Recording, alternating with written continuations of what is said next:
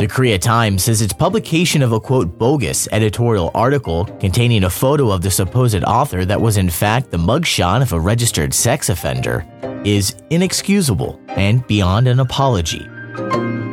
In the last year, more than 5,000 men, including 18 sons of high-ranking officials, have been exempted from South Korea's mandatory military service. And smoking near subway exits in Seoul will soon be illegal.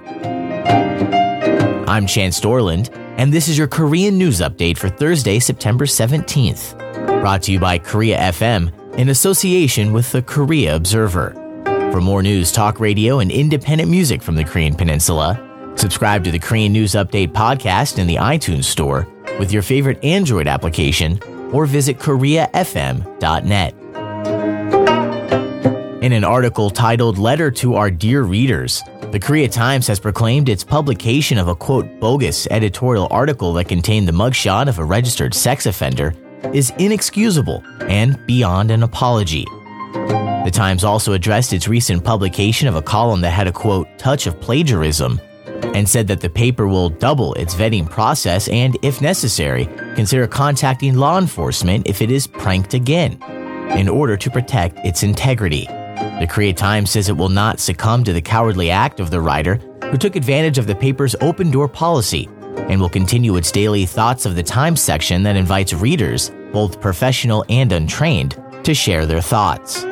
For more information regarding this and other incidents, readers can email the Korea Times chief editorial writer at the address foolsdie@gmail.com. Since 2010, an average of 5,856 Korean men per year have been exempted from South Korea's mandatory military service due to gaining foreign citizenship, with this year alone 18 sons of high-ranking government officials avoiding military service. The Korea Times reports data from the New Politics Alliance for Democracy Party shows the total number of military exemptions was highest in 2011, with more than 6,800 men avoiding service. However, alongside increased public anger over draft dodgers, that number has since decreased, with only 5,220 exemptions taking place last year. Even if Korean males live abroad illegally without gaining permanent residency or citizenship, once they turn 37, they are no longer required to serve in the military. And smoking in areas within 10 meters of Seoul subway exits will soon be illegal. The Korea Times reports by next April, no smoking areas will be designated around 1,662 subway exits, as well as 5 of the city's main 8-lane or larger streets. Anyone caught smoking in these areas will be fined 100,000 won in an effort to curb secondhand smoke.